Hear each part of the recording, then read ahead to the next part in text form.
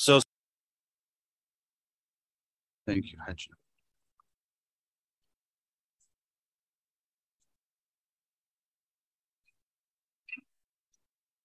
Bismillah.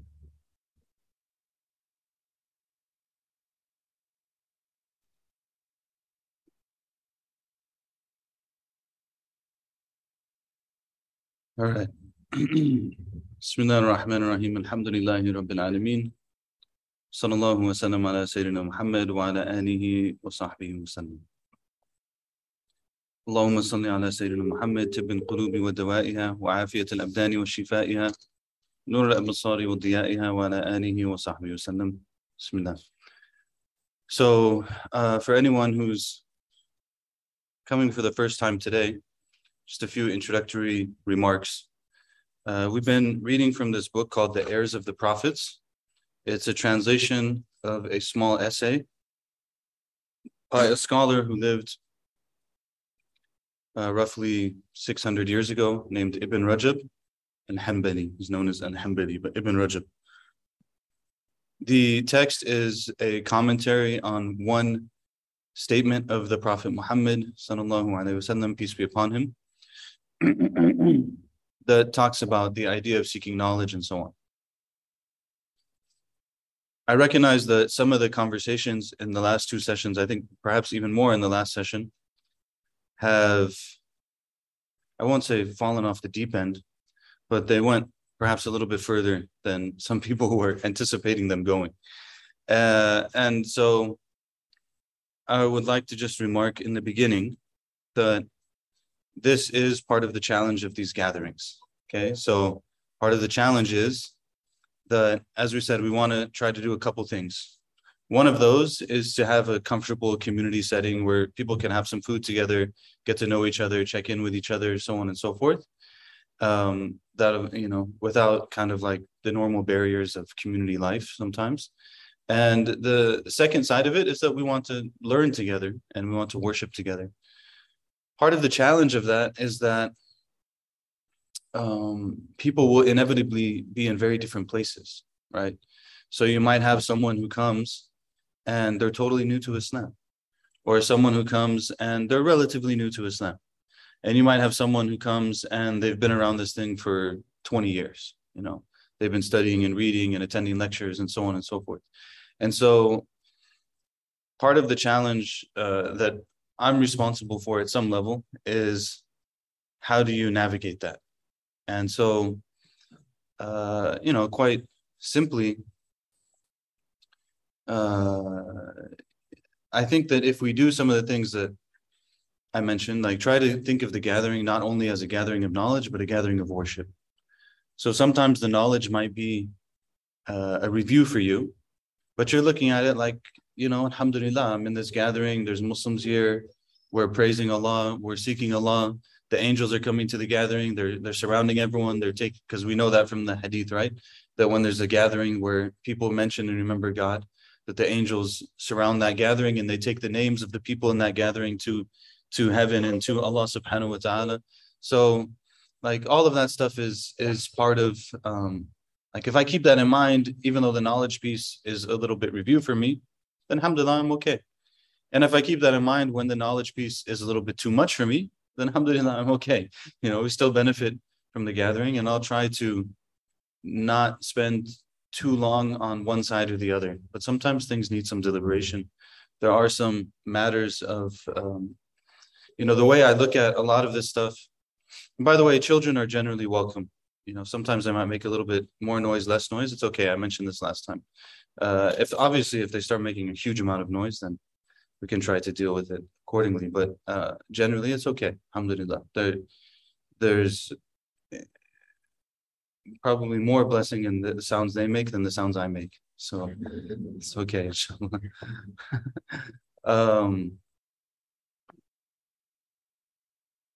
So yeah, so some of these issues intellectually, the way I look at it, is that our brains and our hearts and our brains are somewhat connected, right? Like in the way that we understand, understanding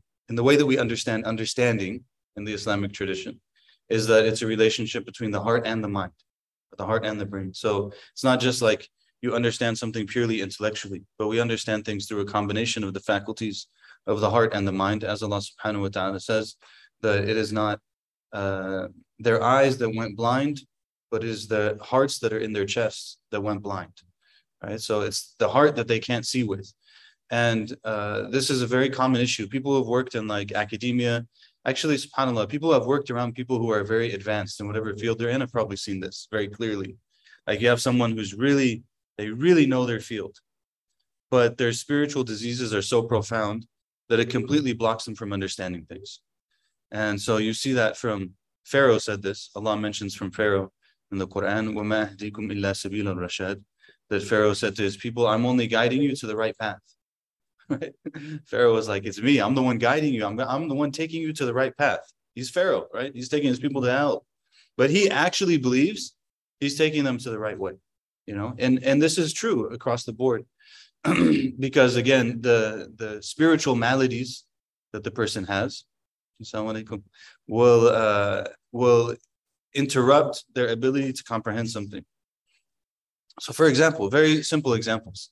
Like if I don't like somebody and they come and they say something true to me, am I less likely or more likely to accept the truth? Less likely, right? They come and say something that's totally true. You're like, man, I just hate this guy. This guy's always a problem. He's always saying things. He always has a comment. He's always like picking on me. So when he comes to me and he says something, I'm going to reject it. But in reality, is it true? It could be true. And vice versa. Like someone you really love them, sometimes love also blinds. You know, there's a hadith actually that says this. الحب يعمي ويصم. The love makes you blind and deaf. You know, it makes you like you don't understand. So we have to kind of have this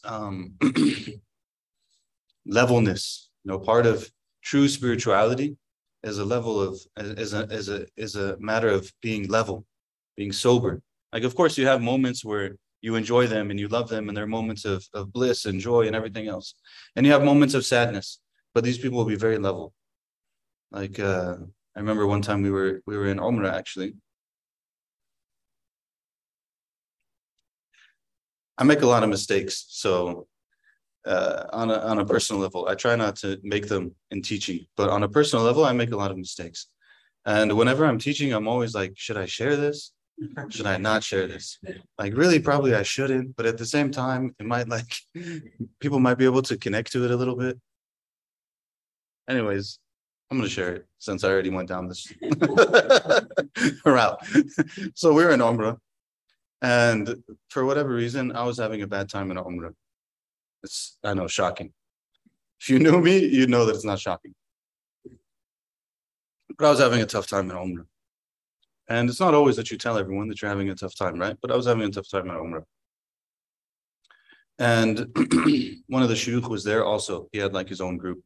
We managed to overlap the times. So I was sitting with the sheikh at breakfast, and this was like at the end. I've already gone through like a week of of problems, you know, and not being really what I should be. And we're sitting at breakfast, and we're just talking. I didn't tell him yet. No, I didn't actually say anything to him yet. And he looks at me, he's like, how are you? I'm like, you know, all right. And you know, we're talking. And then he stops and he says, you know, he started talking about his teacher. He's like, you know, Sheikh so-and-so, Allah yarhamu. He's like, these people, no matter what they were going through, what you saw from them was the same.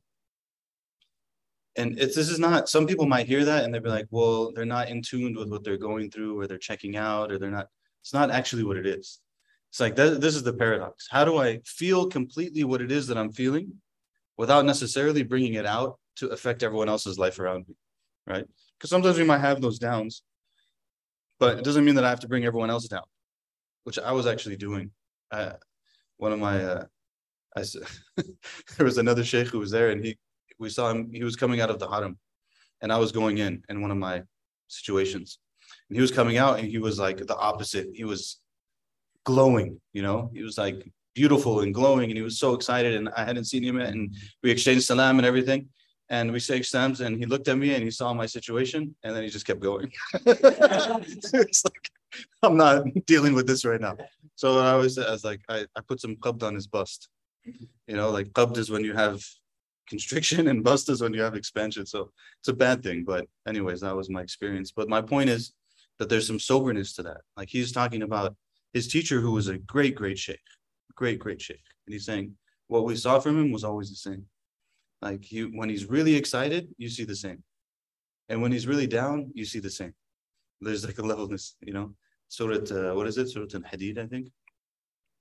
لكي لا تأسوا على ما فاتكم ولا تفرحوا بما آتاكم. Right? Allah says that so that you don't have despair about what missed you, and so that you don't have tremendous joy over what you received. So Allah is mentioning this. Like you experience joy, but just don't go too far. You experience sadness, just try not to go too far, So anyways, real spirituality is like that. I have no idea why I got into that right now. But, we'll try to bring different things in. Inshallah will be a benefit. So let's continue. As another side point, other than the children, if there's questions that you have, especially as relates to something in particular that I'm covering, like sometimes there's a question that's very easily delayed to the end, where we can have kind of a bigger discussion on it. But sometimes there's a question that has to do with, like, you said this particular thing, I don't really understand that word, or you used an expression, I don't understand that expression. You use this concept, I don't know what that means. Please feel free to ask those kind of questions. Like maybe I tried to translate things, but at the same time, there's a number of kind of words in the Muslim lexicon that you just kind of pick up over time. And so sometimes I forget. So if I say something, please just remind me. Inshallah. قال المصنف رحمه الله تعالى ونفعنا الله وإياه بعلومه في الدارين آمين. The author says the following, and may Allah give him and us benefit through his knowledge in this life and the next. Ameen. Knowledge is the essence of guidance. So the hadith, let me read the hadith again just so you can be on the same page. The hadith, the statement of the Prophet sallallahu alaihi wasallam. A man came to Abu Darda. Abu Darda is the companion, while he was in Damascus. Abu Darda asked him, what has brought you here, my brother? He replied, a hadith which you relate from the Prophet sallallahu alaihi wasallam. Abu Darda asked, have you come for some worldly need? He replied, no. Have you come for business? He replied, no. You have only come to seek this hadith. He said, yes. Abu Darda then said, I heard the Messenger of Allah, peace be upon him, say, whoever travels a path seeking sacred knowledge, Allah will place him or her on a path leading to paradise. The angels lower their wings for the student of sacred knowledge, pleased with what he or she is doing. The creatures in the heavens and earth seek forgiveness for the student of sacred knowledge, even the fish in the water. The superiority of the religious scholar over the devout worshipper is like the superiority of the full moon over the other heavenly bodies. You might hear that and be like, well, technically the moon is not as big as the stars, and don't think about it like that. When you go out on a dark night, your experience is the moon is much more overwhelming than the stars, right? The religious scholars are the heirs of the prophets. The prophets leave no money as a bequest, rather they leave knowledge. Whoever seizes it has taken a bountiful share.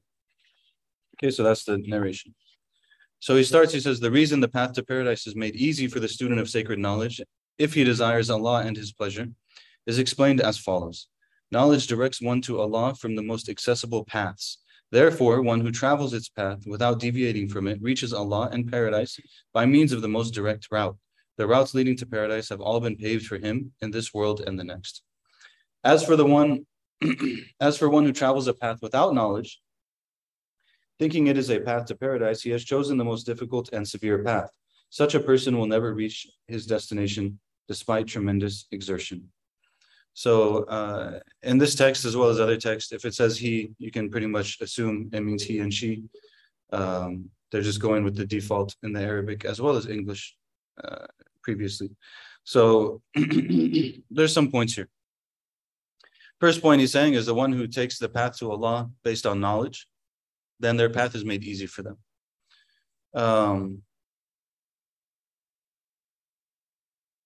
This is actually, when you see it, it's a really beautiful thing.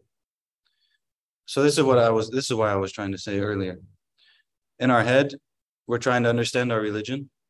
We have a bunch of furniture. Like over the course of our lives, we got a couch and we got a chair and we got this TV and We got another chair and a dinner table and another chair and like a bed. And we put all this furniture in our head that was our religion. But oftentimes, all that furniture in our head, it needs like some sorting, some organizing. It's like, wait a second, it doesn't make sense to put this bed right here, right in front of the doorway. I can't actually get into the room because it's blocking the door. Or this table is like on top of the couch and it's upside down, and the TV's facing the wall. Like, right, you have a TV, but you don't have a TV properly. So then what happens is you're trying to live in the house. And when you're trying to live in the house, it's not working out properly. Right? Like everything is messed up. This is actually a lot of our understanding of our religion is sometimes like this. And like I said, it's not like Allah has his qadr, Allah has his decree, Allah has his wisdom and what he does in the world and so on and so forth. It's okay. It's part of life. It's part of life that we understand things in a particular way. And then at some point we might realize that they were actually not that way. And we try to adjust and we adapt and we change. Muslims, we should, like, people who have been Muslim for a long time, you should just think about like what a convert feels like.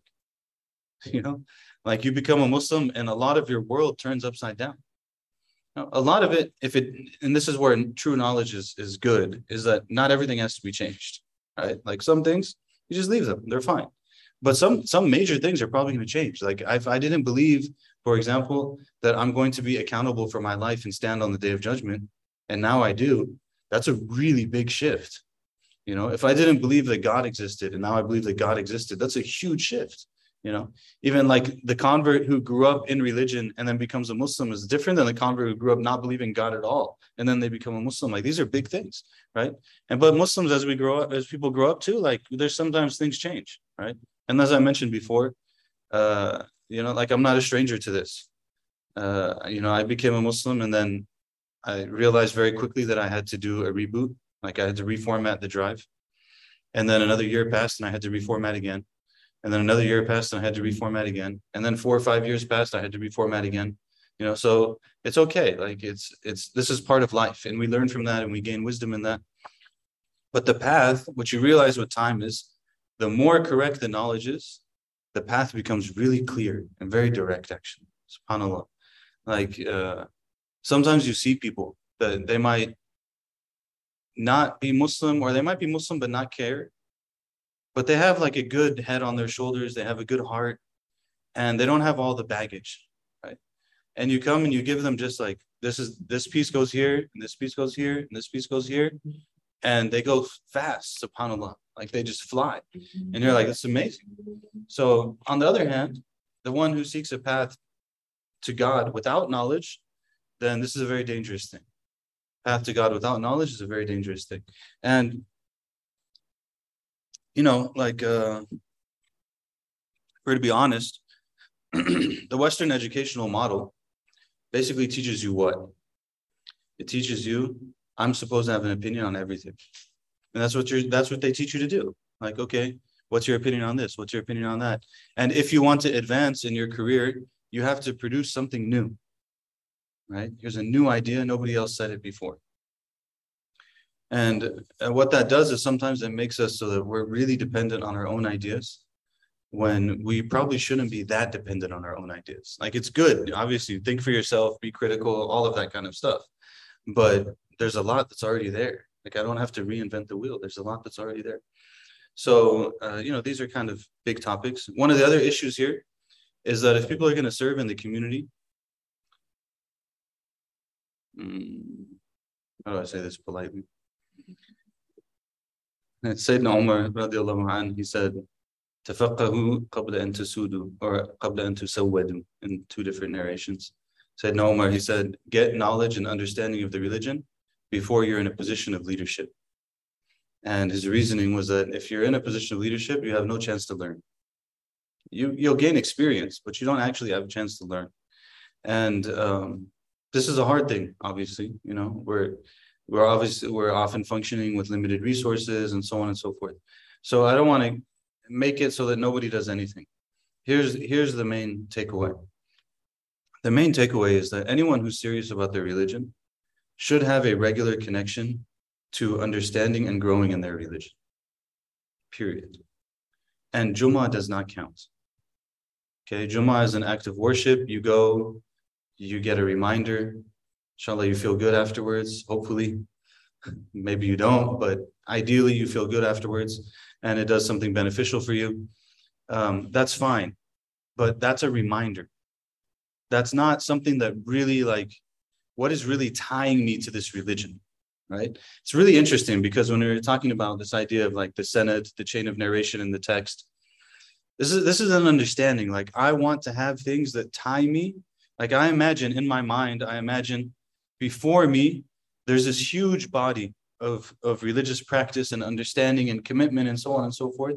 And every time that I say, I believe in Allah and I believe in the Prophet, sallallahu alaihi wasallam, I'm making a claim to be connected to that, right? I'm making a claim that I'm connected to that.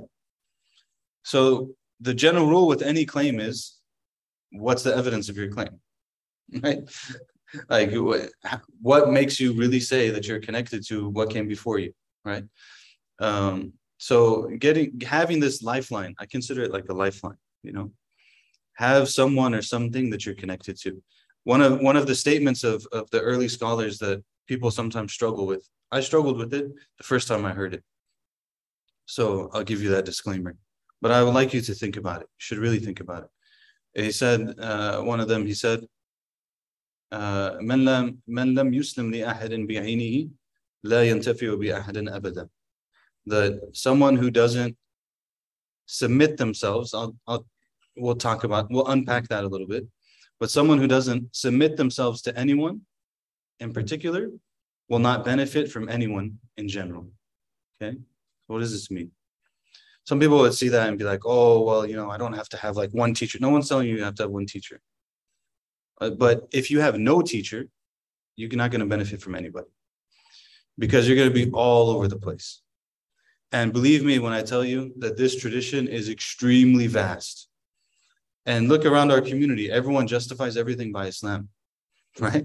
Actually, my leaning usually is that I'd rather justify as little as I can by Islam because everyone justifies everything.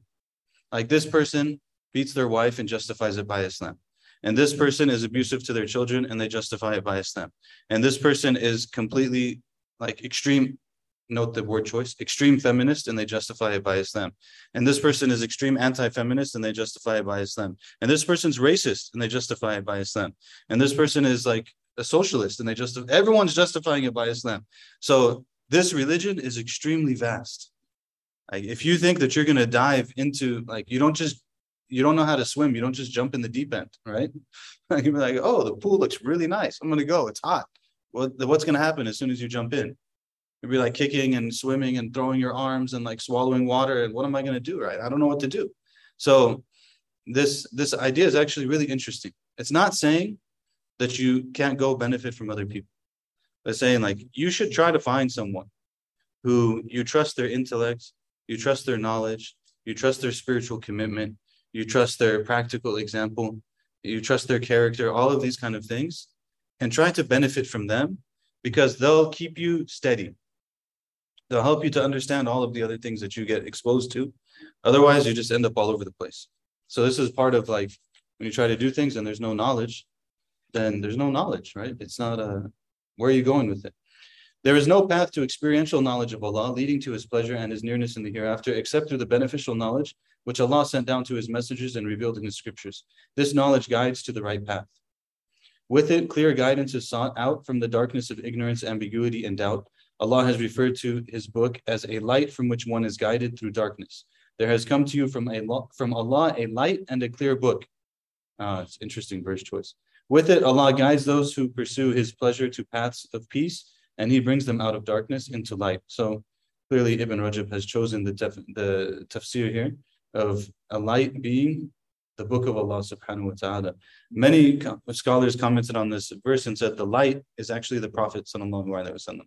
Because if you look at the verse, there has come to you from Allah a light and a clear book. So if you say that the light is the Quran, then there has come to you from Allah the Quran and the Quran. There's probably some other interpretation for how you would do that. But anyways, point is that this knowledge is a light. As I've said many times before, and paradigms are important. Like how we look at things is important, right? How we look at things is important. Said many times, we'll do it again. Knowledge is what? Knowledge is power. Okay? Al-ilmu, anyone who speaks Arabic. Al-ilmu nur. Al-ilmu nur. Knowledge is light. It's a very different perspective. Knowledge is power is a very different perspective than knowledge is light. Makes a huge difference. Like if your understanding of it is knowledge is only about power, it's a very different understanding than knowledge is about light, right? Illumination. Very important what he says here. There's no path to experiential knowledge of Allah except through the beneficial knowledge. So this is a really foundational point, okay? He's making a distinction between two types of knowledge, right? Says there's beneficial knowledge Allah has revealed in his book and through the Prophet sallallahu alaihi wasallam, and there's experiential knowledge. Experiential knowledge and the other knowledge. Okay? Knowledge that Allah has revealed through his book and through his Prophet sallallahu alaihi wasallam, that's obviously outward knowledge, right? Like you should do this, you shouldn't do that. This is who Allah is. This is who the Prophet is sallallahu alaihi wasallam. All of this stuff. It's actual physical knowledge. We sit down, we read the book, right? What's experiential knowledge? Knowledge through experience. Yeah, it's knowledge through experience, right? So what's the difference? Anyway, what's the difference between these two? You actually have to do it, okay? So it's almost like doing it is like the road to, so if you have this outward beneficial knowledge and you have experiential knowledge, the road that takes you from one to the other is doing it, okay?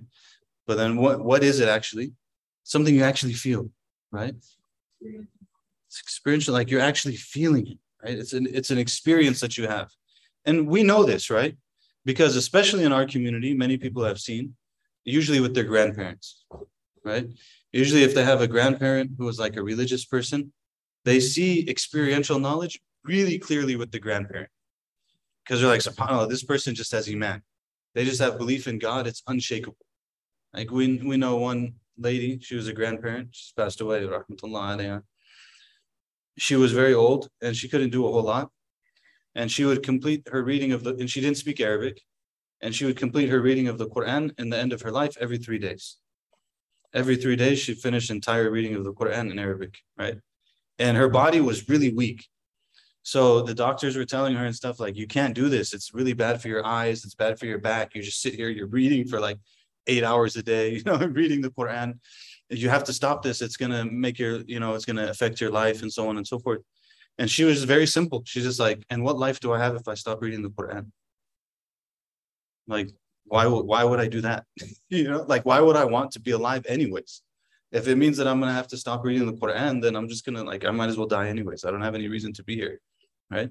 So these people had like really unshakable iman, if you, no matter what. And sometimes you even see this up to today in terms like people might not even be that quote unquote religious, but their iman is unshakable. I met people before, like, mashallah, the lady, maybe I shouldn't say that, but I've met people before who like, people would look at, for example, this woman and not think that she's like so religious or something, because our community sometimes is very judgmental and very ugly. So some people will look at her and say like, oh, she's not this or that, whatever. You talk to this woman, you're like, this woman would die without any hesitation to defend this religion. And she will have so much izzah and so much strength and so much power and so much, like she would stand up against armies by herself. And people will look at her and be like, oh, she's not religious or something, because we're dumb like that sometimes. But the point is that's something in the heart. That's something in the heart. A lot of people have like this knowledge. This is what students of knowledge always go through. And that's why these books, they really emphasize this. Students of like Islamic knowledge have a big problem with this. Because you sit down and you study and you study and you study 8 hours a day, 10 hours a day, 12 hours a day. Then you become like sheikh or you become imam, and then like everybody asks you things and you have an opinion on everything. And mashallah, you can answer every question, even though really you can't, but you start to think that you can. And like, all of this stuff. And all of that is just external knowledge. Like all of that, that's not taqwa. Like that's expertise. Great expertise is really important. If we had to choose between asking a question to someone who has expertise, but is not like as muttaqi, versus asking someone who doesn't have expertise, but they have taqwa, I'd probably ask the person who has expertise. Because this one, at least he won't ruin my life by giving me, like, he won't tell me something's haram when it's not, or like tell me I have to, get out of this relationship with people or whatever else it might be. Anyways, you get the point. Experiential knowledge is very, very important. This issue is really important. That's like, we learn what we learn and we do what we do so that we can actually taste what it means to have a relationship with God. That's the goal of the whole thing. Like, I want to actually know God. I want to actually have a relationship with God. I want to really love the Prophet, sallallahu alaihi wasallam. I want to feel that. I don't want it to be empty and dry and without like any flavor to it. I don't want it to be like that, And subhanAllah, like different peoples have different tendencies, different cultures have different tendencies. One of the beautiful things about the trip that we had to Colombia was that my wife, she was giving a halaqah on one of the days, like a study circle, to a group of women. Most of these women, some of them been Muslim for a long time, but some of them are newer converts, stuff like that, right? But they very much have a culture that believes in God. Okay, they have a culture that believes in God. We, for the most part, don't, at least in California. Different parts of America might be slightly different. But in California, we, for the most part, don't really have a culture that believes in God, right? So she was like, when you're speaking and it has to be translated, it doesn't have the same rhythm to it, right? Like you say one sentence, someone translates it, say another sentence, someone translates it. So she's like, I would say one sentence and everyone in the room would start crying. She's like, subhanAllah, like this is amazing. I'm just like, this is just a regular statement of the Prophet ﷺ that we would say in any kind of gathering, that the believer, nobody truly believes until they love for their brother or sister what they love for themselves. And then like they would translate it, everyone would start crying.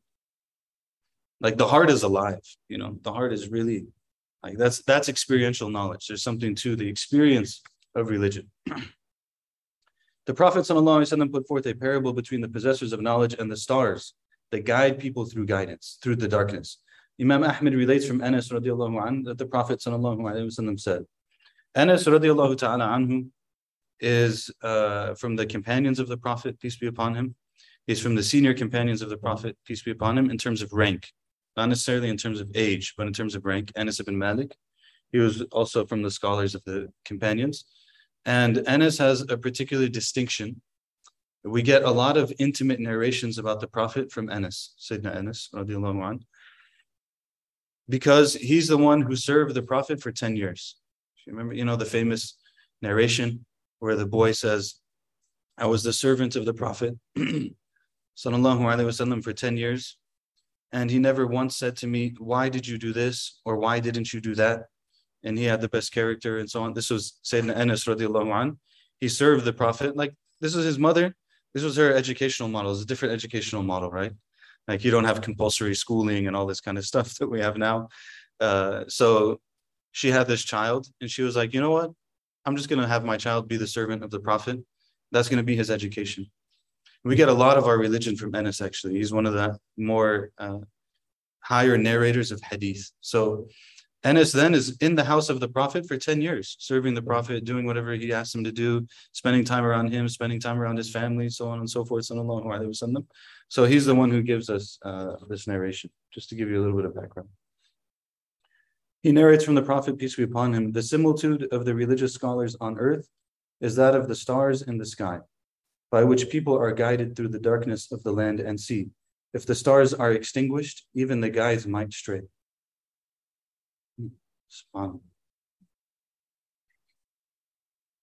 That's really amazing, actually. The similitude of the religious scholars on earth is that of the stars in the sky, by which people are guided through the darkness of the land and sea. If the stars are extinguished, even the guides might stray. Even the guide, right? The person who takes you through the desert, but they watch the stars to know where to go. They know the desert.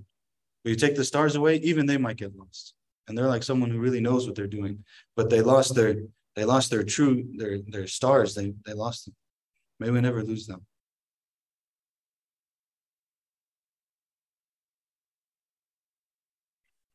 It's like the most scary thing, you know.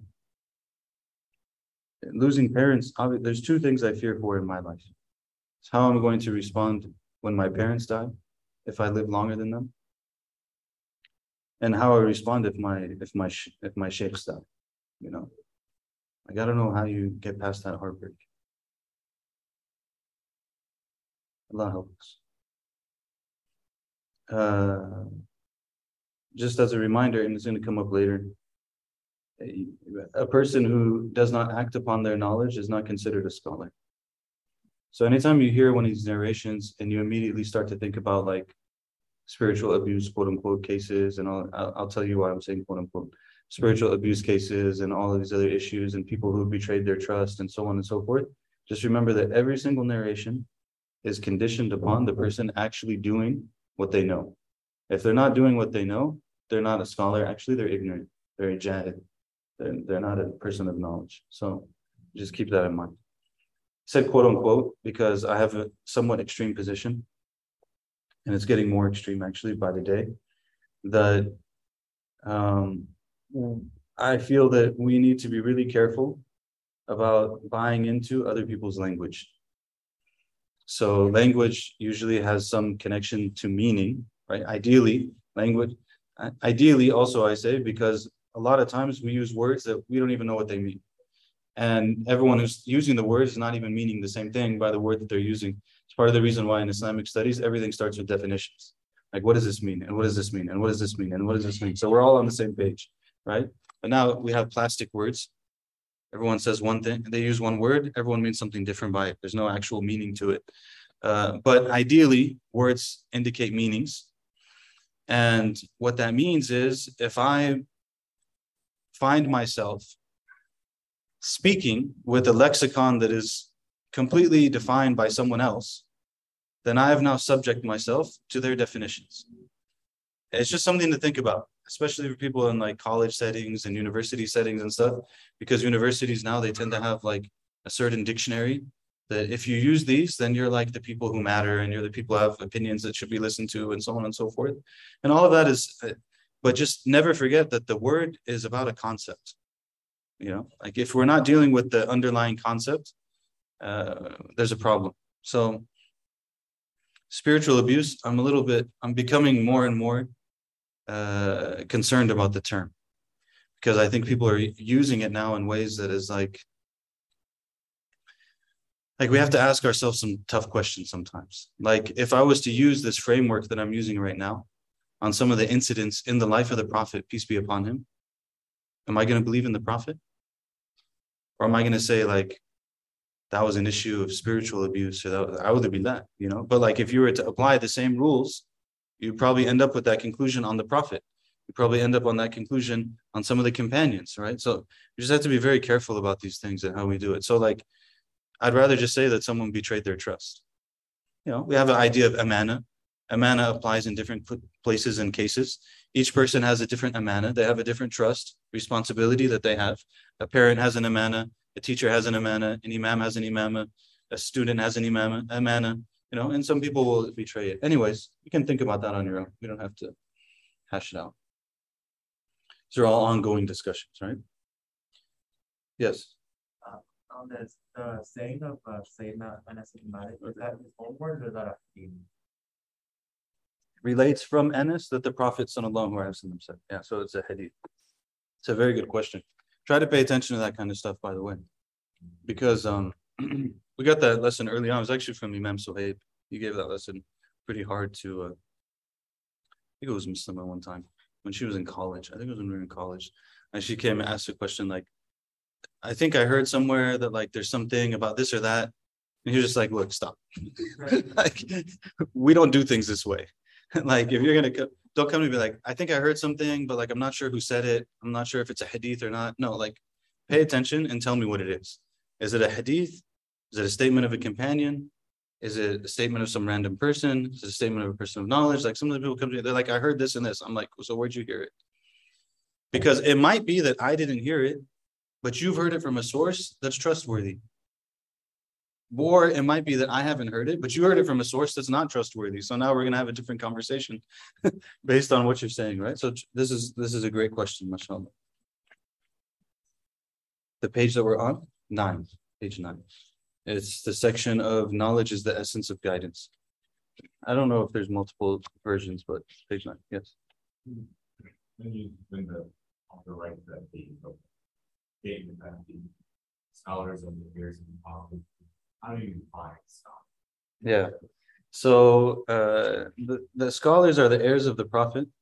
Are the heirs of the prophets is actually the statement of the prophet, sallallahu alaihi wasallam. How we define it, it's going to come in all of these pages. Like chapter 4 gives categories of scholars. Chapter 3 gives knowledge of the tongue and the heart. But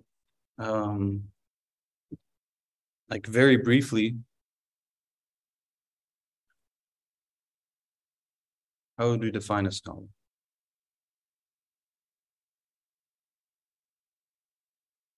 So let me start with it's a little bit more difficult than it sounds. You know, you feel like, okay, that should be pretty easy, but some ways it's not. Some ways it is. So obviously this is going to change with time. Like someone who's a scholar in the time of the companions of the Prophet sallallahu alaihi wasallam, they've been with the Prophet, they know the religion, they have a certain understanding of the hadith, they know the Quran, right? And they live their lives with a level of righteousness and taqwa that qualifies them for this position, right? But as time passes and you have kind of like a broadening of the religious sciences, the actual knowledge side of it actually becomes more, right? So there's more to know as time passes because time has passed and these things have been developed. So how would, in our time and place, I'll give you the ideal definition of a scholar for me, based on all of these things, and then I'll give you maybe like a more practical one, okay? So the ideal definition of a scholar for me is someone who, first of all, they've mastered the outward sciences of Islam. So that means that they know the Quran, they know the hadith, they know theology, they know law, they know spirituality, they know the various disciplines that are related to them, and they know them well. Generally speaking, in the Islamic studies curriculum, usually for the most part, there's like 3 core levels of study. There's the beginning level, there's the intermediate level, and there's the advanced level. Usually someone who studied at like a solid institution has medium level in a number of disciplines. I mean, someone who's finished like a bachelor's at 6-7 years type degree. They usually have like a medium level of knowledge in the various disciplines. They might have beginning level in some of them. They might have advanced in some of them, depending on what they emphasize. So someone who graduates an institution like I did, for example, is not a scholar in my understanding. They would need to be advanced in all of these disciplines. So this is the first point. What we find, practically speaking, is that many people are not advanced in all of these disciplines. So you might find that someone spent their life in law and they're really good in the law. But when it comes to theology, they're actually really weak. Or vice versa.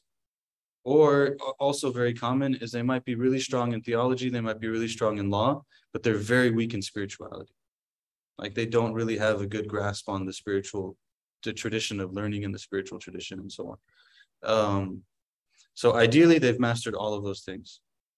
And then also related to it is that they do it. So like they're actually a person that you feel that they have some taqwa.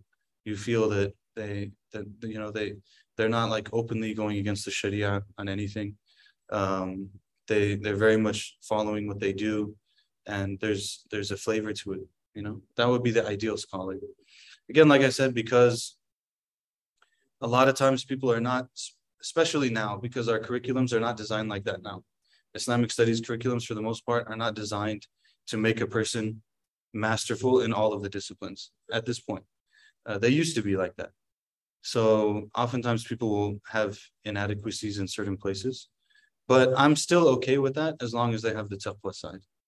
So if they have if they're pretty strong in different things and they're pretty advanced and they're advanced in they're at least medium level in every discipline and they're advanced in a number of them, I will still accept that they're a scholar if they have some taqwa to them. But basically you're not going to do this in under 20, 30 years. You need, and I mean 20, 30 years of study and practice, and not 5 years of study and then you're just, working. 5 years, most people like me, we forgot most of the things we studied at this point now, let alone other people. So, alhamdulillah. I hope that helps a little bit. Do you have any follow-up? So you mentioned that it changes over time. And I understand why it changes over time. Science is evolved. The doctor of the prophets, the doctor of today, right? Different. But it seems contradictory to me to some extent, because the Prophet said, the scholar, if they're the prophet, and at that time, the body of knowledge was on the life of the prophet. So now, things are small. Yeah. Yeah. How do we as a layman? Right? Are we not here to someone that we study the Quran? It's a good question. It's a good question.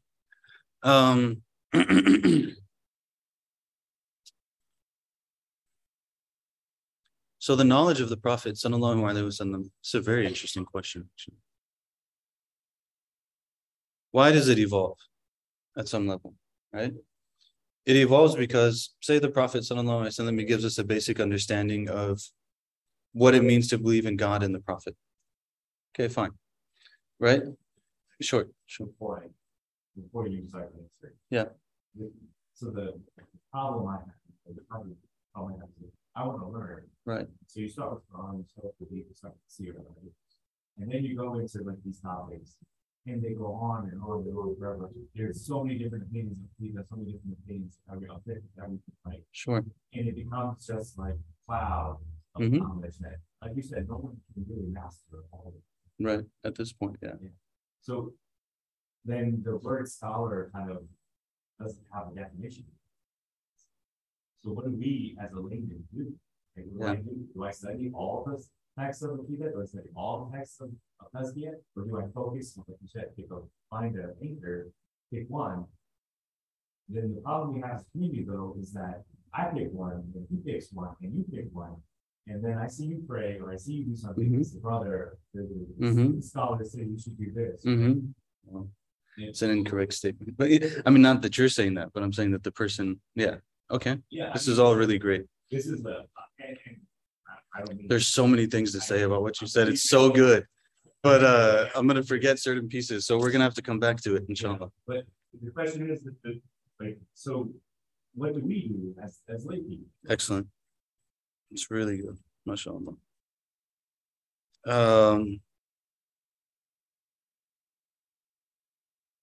So good.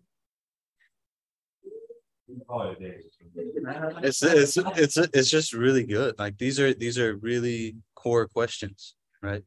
So yeah. No, go ahead. I'll give you an example. My dad grew up in Pakistan. Yeah. And he moved here in the 70s.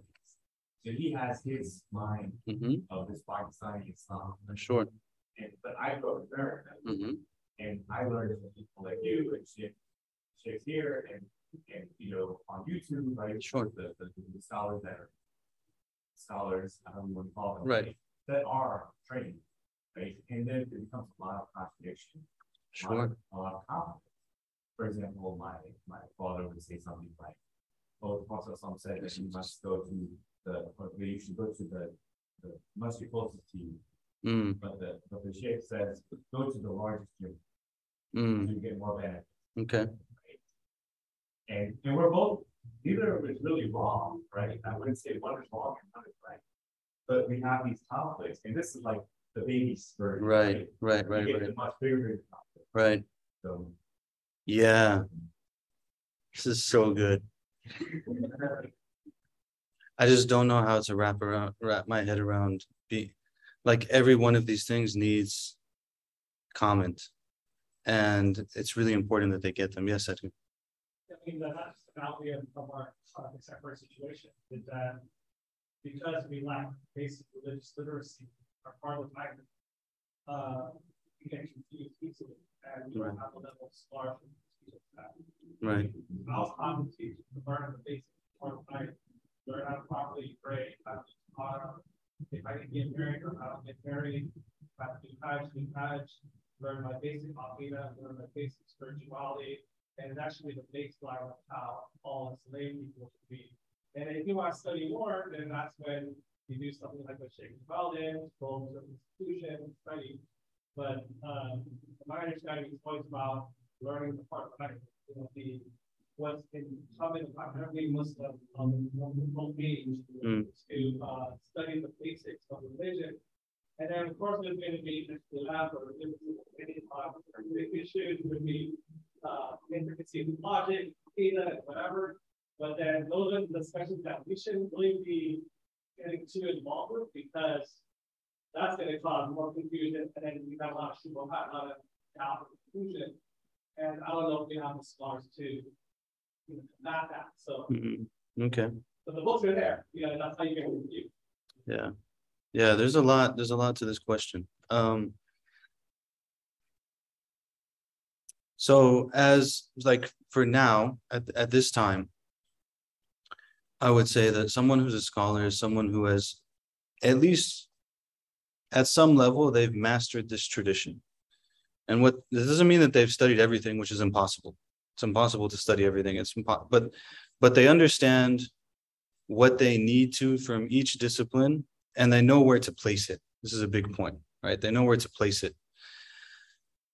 And they know how it works. So if they wanted to go further, they could go further, or if they had the time or whatever. Now, I will say that I think that a lot of, I don't know. I think that there's a level at which some of the confusion that we have is the fault of the teachers.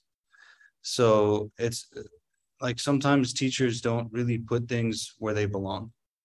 And because they don't do that, so like, for example, you said, I might learn how to pray, and this other person will learn how to pray, and then it'll be slightly different. And the person will come and they'll say, well, the scholars have said that you should be doing this and you shouldn't be doing that. Well, that person, either they came up with that themselves, which is wrong, or the person who taught them wrong. Because the person who taught them should have been telling them, this is one way that is established and legitimate to pray, and other people are going to do other things, but we're just trying to get you right now. So if they were taught that way, they wouldn't go do that to someone else. But the reality is that a lot of people, when they're teaching other people, they're teaching them as, this is the only way to do it, and this is the right way to do it, and all of these other people are wrong, and all these other people are misguided, and so on and so forth. And then you're going to have problems for sure, because like you're not going to get rid of the Hanafi school. Like you're not, the vast majority of Muslims for all of Muslim history followed the Hanafi school, right? You're not going to get rid of the Hanafi school. But I remember like when I first learned how to pray, literally going to my father, who comes from Pakistan, right? Like my father's from Pakistan, and telling him word by word that you people didn't understand your religion properly, and you didn't know the hadith of the Prophet sallallahu alaihi wasallam, and that's why you were taught to pray without raising your hands when you go up and down from ruku', which is a completely stupid thing to say. And part of that was because of my own arrogance and my own mistakenness in the way that I was understanding and reading the religion at that point. And part of that is the mistake of the culture that I was around in terms of understanding the religion.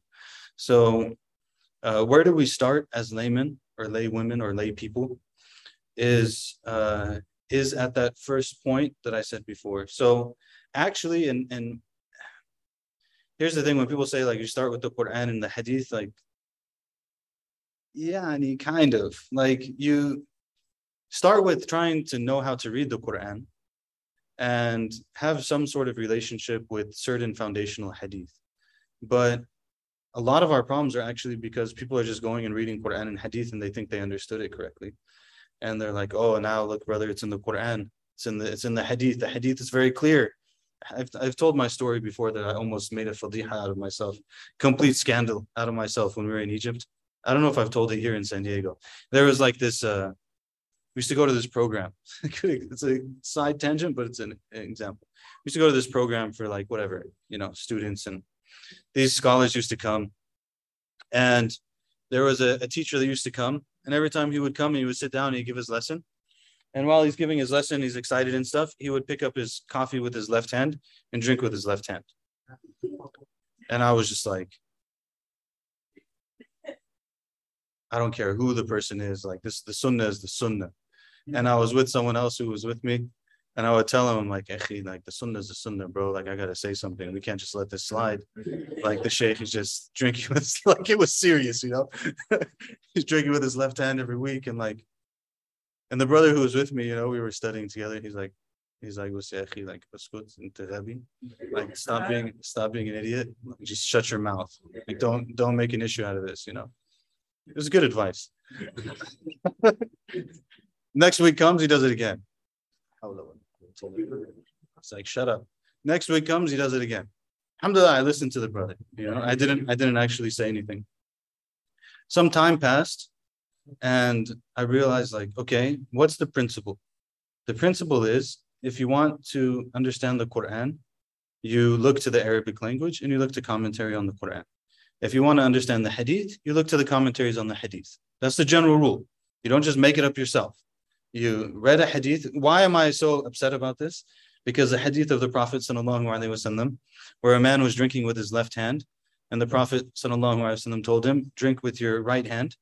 And he said, I cannot. And the Prophet said, then let it be that way. And the man's right hand became paralyzed, and he could only drink with his left hand after that. It's a very severe hadith, right? I believe in the hadith.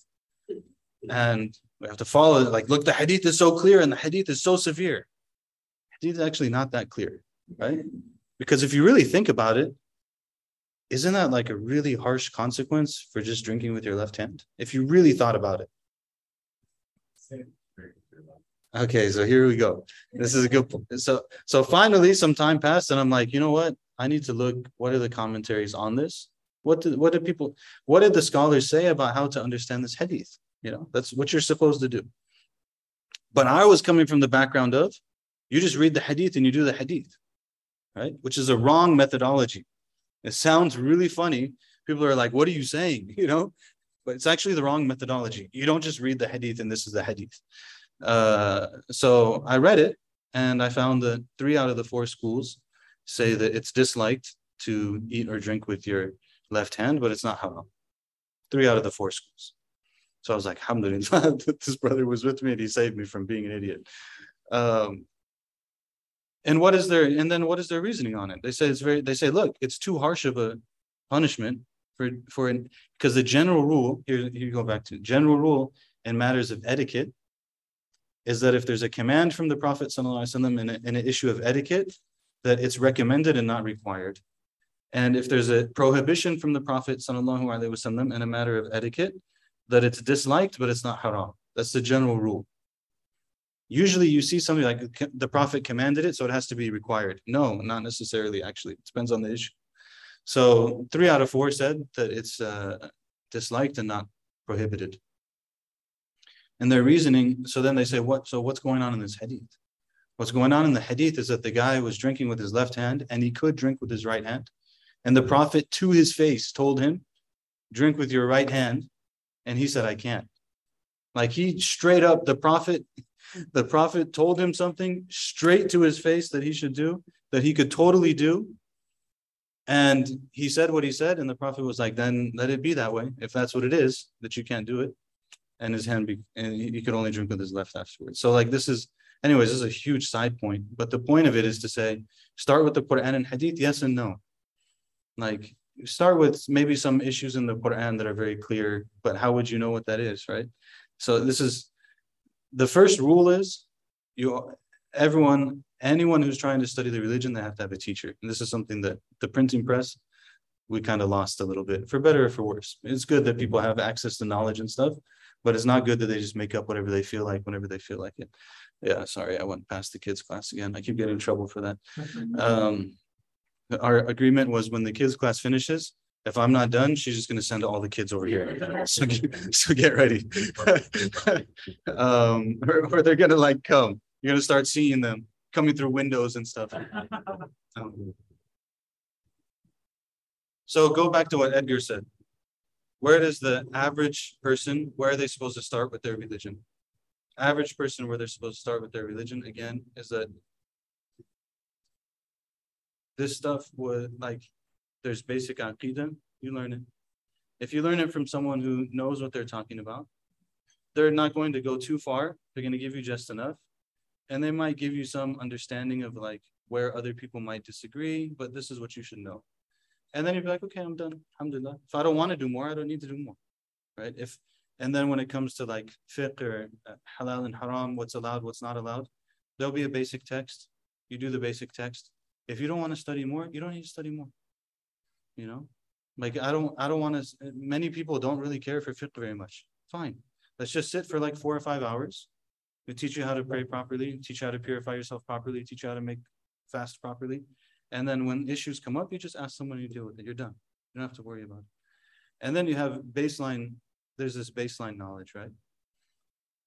My opinion is for the average person, you get your baseline knowledge, you get your aqidah, you get your fiqh, you get your spirituality. After that, you want to read about the life of the Prophet sallallahu alaihi wasallam. That's wonderful. The life of the Prophet sallallahu alaihi wasallam, actually, it's a little bit harder to go wrong with it because your conclusions are not going to be as fiqh-based. They're going to be more like, oh, it's, you know, he was brave and he was courageous and he was merciful in this time, but he was strong in this time. And like, you learn life stuff. It's, alhamdulillah, beautiful. And we try to practice the issues of spirituality and we try to worship Allah subhanahu wa ta'ala, and that's it, you know. And that person knows everything that they need to know and they're fine. It's completely good, you know. And we don't need to like, but the part of, again, how things change is, for example, up to today, you might find someone who the baseline level of aqidah that everyone should know is very simple. It's like Allah exists. He has no beginning. He has no end. He has nothing similar to him. He's not in need of anything. And he's one, subhanahu wa ta'ala. And he has knowledge and he has power and he has will. And, you know, this is Allah, you know, we're good. But for the average Muslim who's going to a university, I don't think that's sufficient anymore. And even for like in old books and stuff, they would say this is sufficient for the person. But if the person starts to have doubts, they have to go further until their doubts are answered. So the reality that we have now on the ground is that anyone who's like probably in high school, definitely in a major university, that baseline level of aqidah is probably not going to be sufficient for them. They actually probably need to go a step further. So, you know, that's why things can kind of shift in terms of what's required from the average person. But these are all really, really good questions, you know. What would I tell someone if someone's starting from zero? What would I tell them? In Aqidah, the Ahl Sunnah, the Orthodox Sunni Islam in Aqidah is the Ash'ari school, the Maturidi school, and the approach of Imam Ahmed. Choose whichever one you want, study a basic text. All of them have dozens of basic texts because every land all over the Muslim lands has their own usually basic text. You know, it's perfectly, they're all going to be the same. They might like have one small thing added or subtracted or something, but they're all going to be the same. Pick one and study it. When it comes to fiqh, pick a madhab, study a basic text in the madhab. You know, madhab is like a methodology for understanding the Quran and Sunnah. So the main four in Sunni Islam are the Hanafi school, the Maliki school, the Shafi'i school, and the Hanbali school. Pick one, study a basic text. That will give you one answer on what you should do in purification and prayer. It tells you what you can do for yourself. It doesn't tell you what you should be telling anyone else. If you want to talk to other people about these things, then you have to spend another 10 years and study all of the schools. Otherwise, you don't have business talking to anyone about it. Like you learned for yourself. If you want to learn so you can talk to someone else, now you have to know the whole picture. And that's why I said, like, the person has to put it in the right place. Like, okay, this is what I'm teaching you is the Hanafi school. The Hanafi school is one of the four schools of Sunni Islam. It doesn't represent the whole picture. It represents and a method, an approach, and a conclusion that's agreed upon to be acceptable in how we worship our Lord by all of the Muslims. And it's one of the approaches. You go to the other one, people can do different things. And this is a problem I'm going to have in the Islamic school. That's if your kids are in the Islamic school, they're all going to be Hanafis.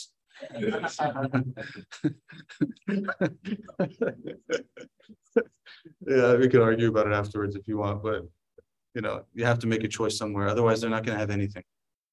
They're not. They're just going to be like, oh, does bleeding break my wudu or not break my wudu? I can't remember. This is what they're going to do for every issue.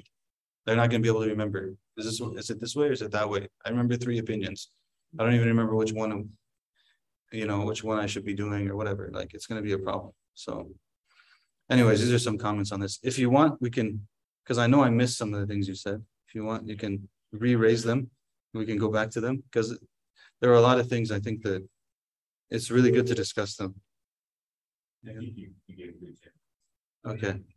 And I think that I hope that over the course of time, like as we go through more things and people will understand kind of like the approach that I take and why. And you can ask questions, of course. This isn't like you should ask questions. You say like, okay, so what's your approach to this? What's your approach to that? Why? That's not what I've heard before. How can I understand this? Like, as long as you're not being rude, it's fine, right? The problem is when people are rude. They're like, no, you're an idiot. I haven't heard that before. Like, well, maybe you just haven't heard that before. Maybe I'm not an idiot. I might be, but like we should talk about it because it's a lot of things they need review. There's a lot of issues. Like like I said, our religion is vast. You have to understand. We have a religion that has one book, right? One book, the Quran, much of which is general. It's not specific. The rule for the Quran usually is that it's general, it's not specific. Some issues are specific. The rule for the example of the Prophet ﷺ usually is that it's specific and not general. The example of the Prophet ﷺ. So now you have these 2 sources and they go everywhere for 1400 years. You're going to have like a lot of variation, a lot of things to work through. But we do have, what's important to know, is that we do have an agreed upon orthodoxy. It's not a free-for-all. There is actually an understanding of what is Sunni Islam and what isn't, and the approaches that were adopted and the approaches that were used over history. There's no break. It's not like this is an inherited method of how to understand this religion from the time of the Prophet ﷺ and his companions and their students all the way up to today. There's no break in it. This is, and some things will change because methods will change. Some things will change because application of principles will change. But the principle didn't change, right? It's the consequence of it. So, may Allah help us. May Allah give us understanding. So, anyone else have any questions or anything? Comments? Yeah.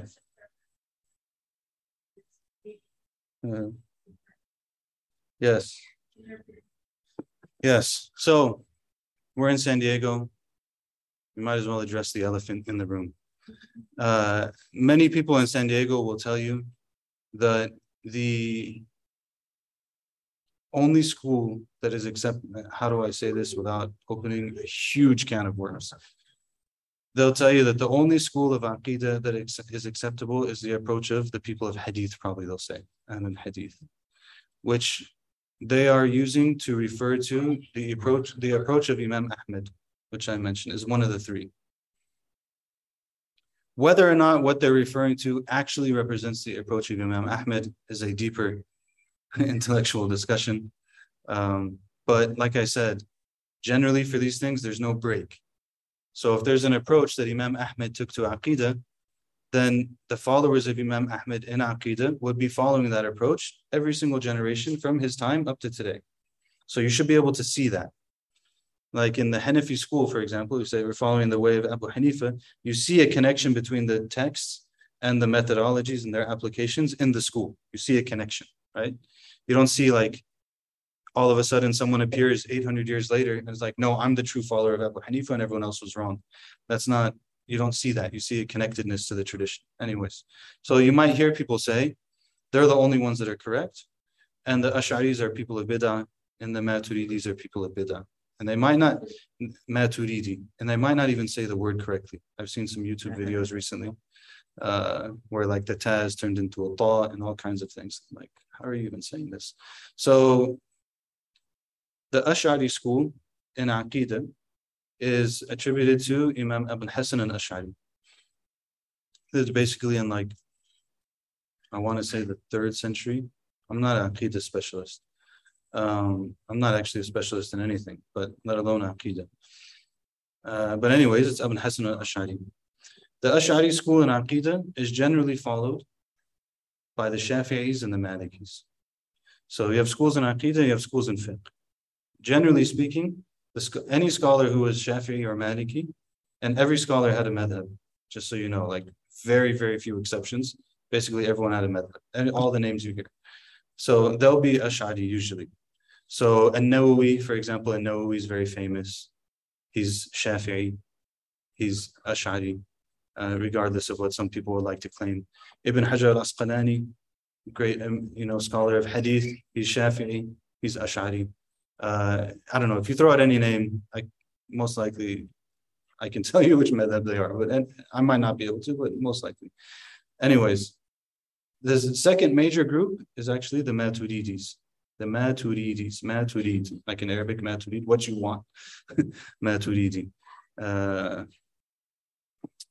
So that's Abu Mansur al-Maturidi and his school. And then you have the approach of Imam Ahmad. The Hanafis are generally Maturidi. Unless they live in like Egypt or something, sometimes they end up being Ash'ari, because Ash'aris are more in Egypt. But they're generally that category. Vast majority of Muslims and Muslim scholarship throughout history were one of these three in terms of like they were Shafi'i, Maliki, or Hanafi. The Hanbalis throughout Muslim history were a numerical minority in fiqh and in aqidah. Although like their approach in aqidah is not so different than one of the approaches in the Ash'ari school. But anyways, these are the three.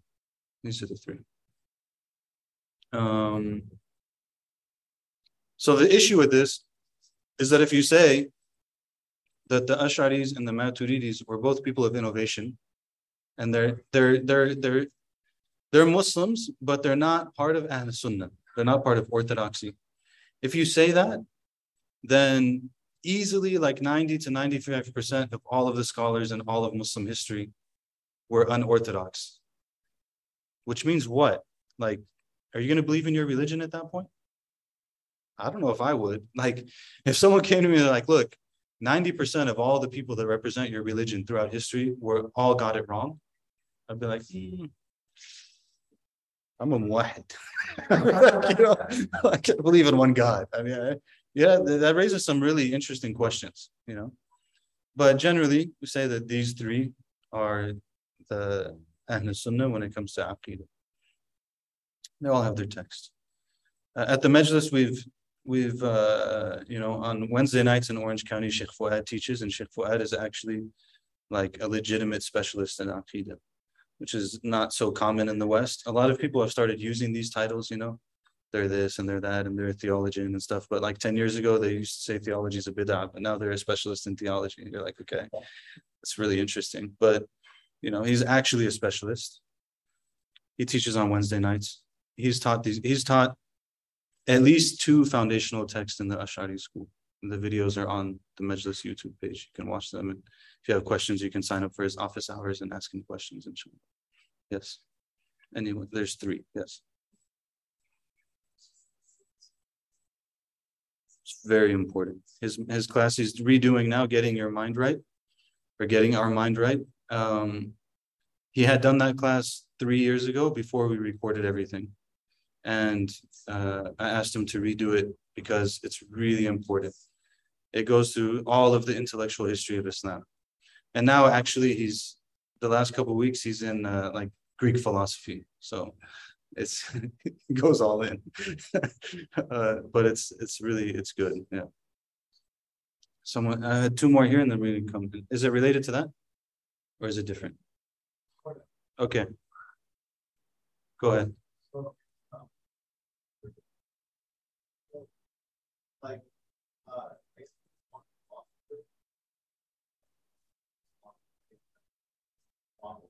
Right.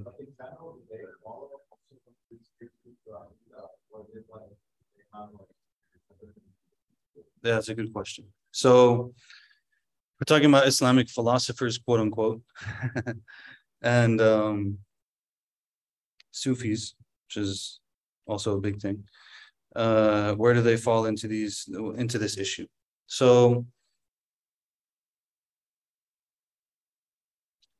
generally speaking, where we did philosophy is in the realm of Aqidah and Ilm al-Kalam.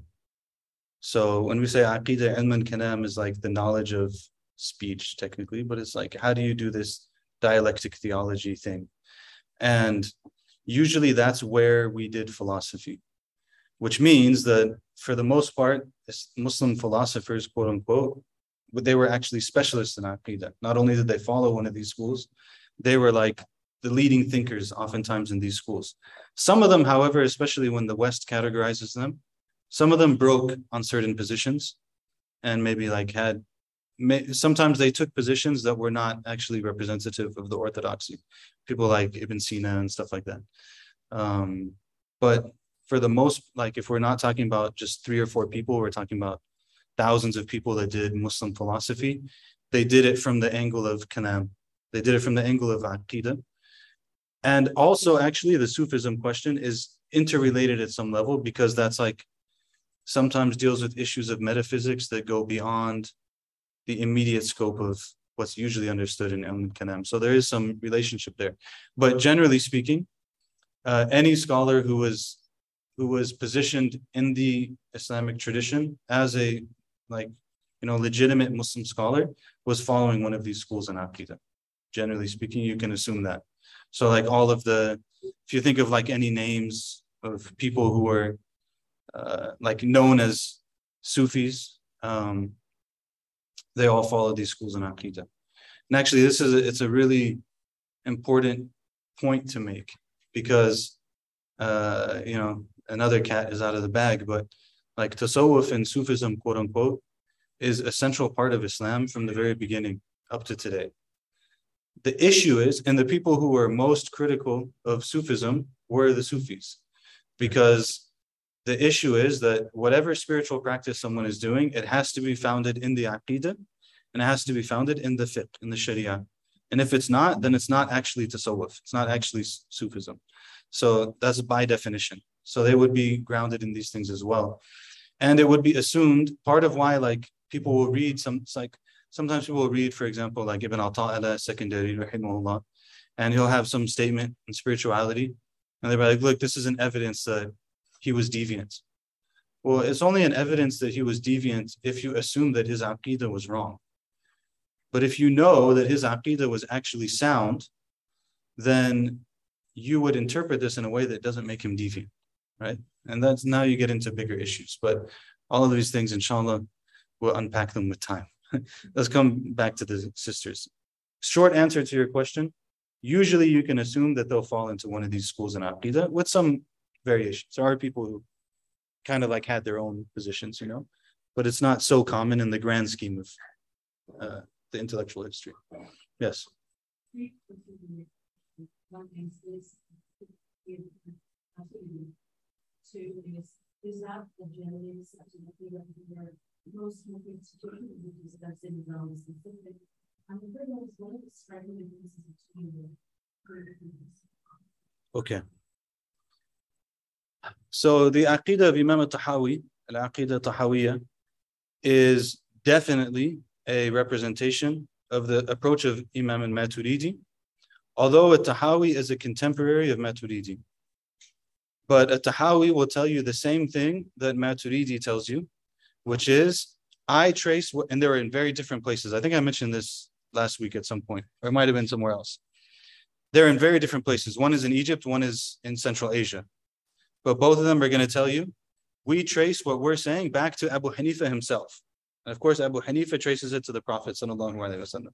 So you'll find that actually, even though Tahawi and Maturidi are contemporaries, but his text is accepted because, and he says in the opening of the text, that Tahawi says, this is the aqidah of the fuqaha, fuqaha al-millah, Abu Hanifa and Abu Yusuf and Muhammad ibn Hassan al-Shaybani. Like he specifically says, this is the aqidah of Imam Abu Hanifa and his students. So it's accepted as an acceptable text. It's accepted by Ash'aris too.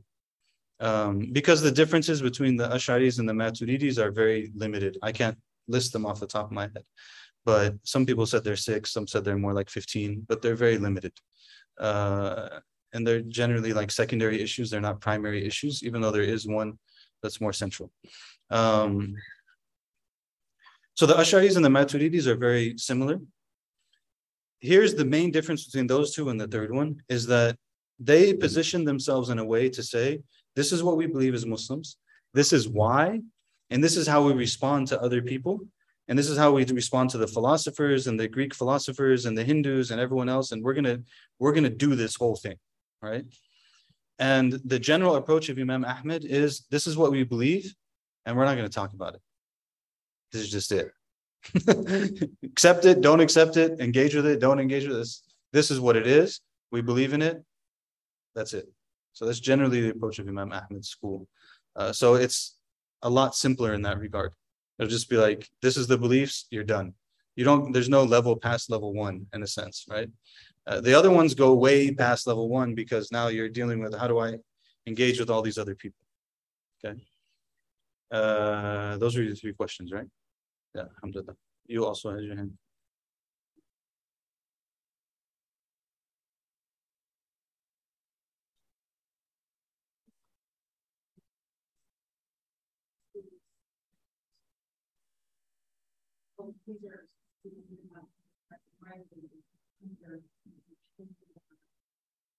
Why does that debate even exist?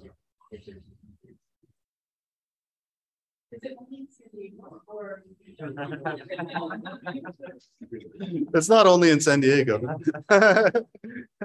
There have been some times throughout history too where it's come up, but so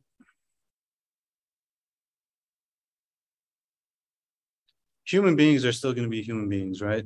Like there's going to be people who are in this group and there's going to be people in that group, and sometimes they're going to get along and sometimes they're going to use any justification to fight with each other for whatever political or power reason, which you would see. But if you look at the core issues involved, the Hanbali school is basically part of the other 2 schools. Because what they say on that basic aqidah is not different than what the other 2 say on the basic aqidah. And the other 2 would just build on it and take it further. So actually it's all there. There's been places and times where there's more controversy over these things than others. And there have been like legit scholars in each of them that will kind of like reject the others. But again, like sometimes when you look at what are they really saying, or what was the social circumstance of what they were saying and stuff like that, the larger brush of it is that these 3 are Ahl Sunnah. So you might find that like nowadays you'll have some Ash'aris who will say that, like the other one, they'll say that Hanbali is not even a school in Aqidah. And I think part of that is a reaction to like, propaganda that said like, okay, you guys are not Ahl Sunnah, and like it's kind of like a response. But they do have a point too, in a sense, because their point is the Hanbali school is not a school because they decided not to do that, right? Like they just said, we believe, and that's it. Like there's no school to that. It's very simple, right? So if we're saying like, what are schools in Aqidah would be the other 2, but I think some of it is social, some of it is political, some of it is just difference of opinion. There's places in history, there's people in like big people in history who said things like Abu Hanifa only knew 20 hadith and his school is rejected. There's people who said it, but the vast majority of Muslim scholarship is like, no, that's complete nonsense and it's not true. And okay, like we just reject that. That's the point of like a peer review process, right? Is that sometimes someone will bring a position and they'll be like, okay, that doesn't hold water actually, So that's the most I can say on that, not being a specialist. Yeah. Yes, Daniel.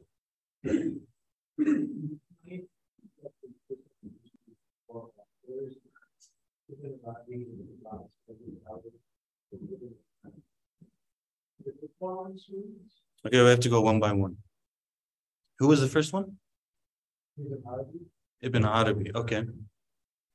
Ibn Arabi, I'm assuming there's two Ibn Arabis. So there's Ibn Arabi and there's Ibn al-Arabi.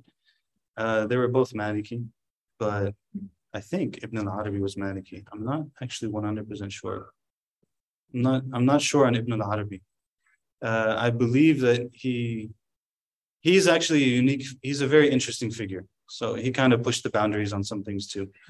And there's also a lot of things that are attributed to him that many scholars will say that it's not likely he actually said them. Because that's a thing in Islamic history too, is like if you write a book, it's copied by hand, right? So people can add things. So Ibn al-Arabi is a little bit controversial, but let's go to the other three. Ibn Abbas. Ibn Abbas is a companion of the Prophet sallallahu alaihi wasallam, so he predates the madhabs.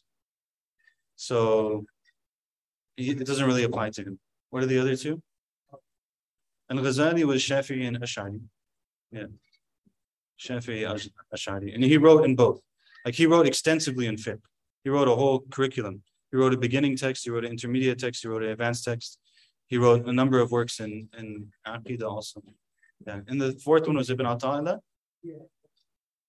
Yeah, Ibn Ata'illah is Maliki and Ash'ari. Maliki, Ash'ari.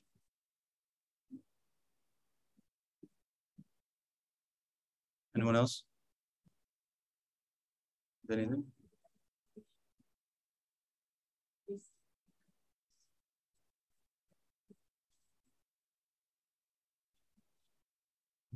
Ash'ari.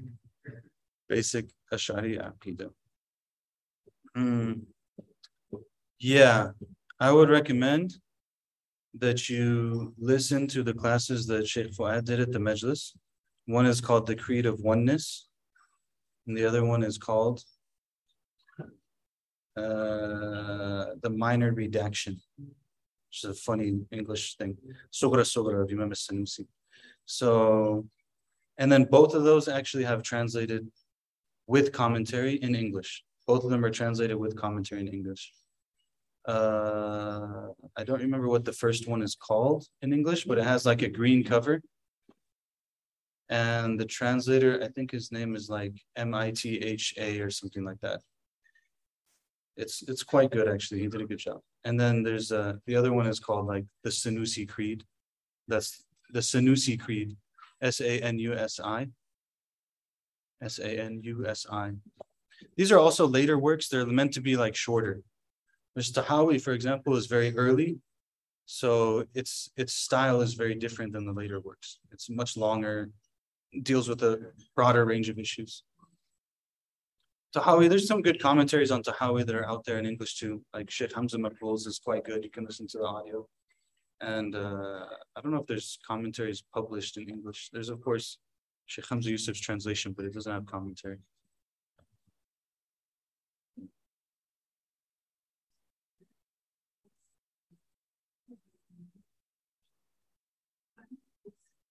South Africa? I think it's South Africa. Yeah, I've seen that one actually. I think I have that PDF. Yeah. I've seen it. I haven't read it, so I can't say anything about it. But it's probably okay. All I can say is I trust Sheikh Fuad. Anyone else? By the way, just so you know, like when I say I'm not a specialist in Aqidah, I really mean it. Like, because of what I grew up in San Diego, I boycotted studying Aqidah throughout my entire studies. Like I didn't touch it while I was in Egypt. It was only after I came back that I was like, okay, I actually need to study this and I need to have some idea of what I'm talking about in it. And since 2015, I started trying to spend a little bit more time in it. But I was like, I'm not touching this at all. I don't care, you know? And that was a mistake. We do need to know it, but we don't need to argue about it. And that's true about most things in Islamic studies. We need to know, we don't need to argue. People spend too much time arguing. Just know from good, clean sources that are connected to the history, what you're supposed to do and what you're supposed to believe, and then do it. That's basically what it comes down to, right? You don't need to argue about it all the time. Don't need to tell people about it all the time. Don't need to like posture and take big positions and all this kind of stuff. It's not doing anything. So Allah help us. All right, anyone else? صلى الله وسلم على سيدنا محمد وعلى آله وصحبه وسلم سبحانك وبحمدك أشهد أن لا إله إلا أنت أستغفرك وأتوب إليك. بارك الله فيكم. Allah forgive us and accept us, inshallah.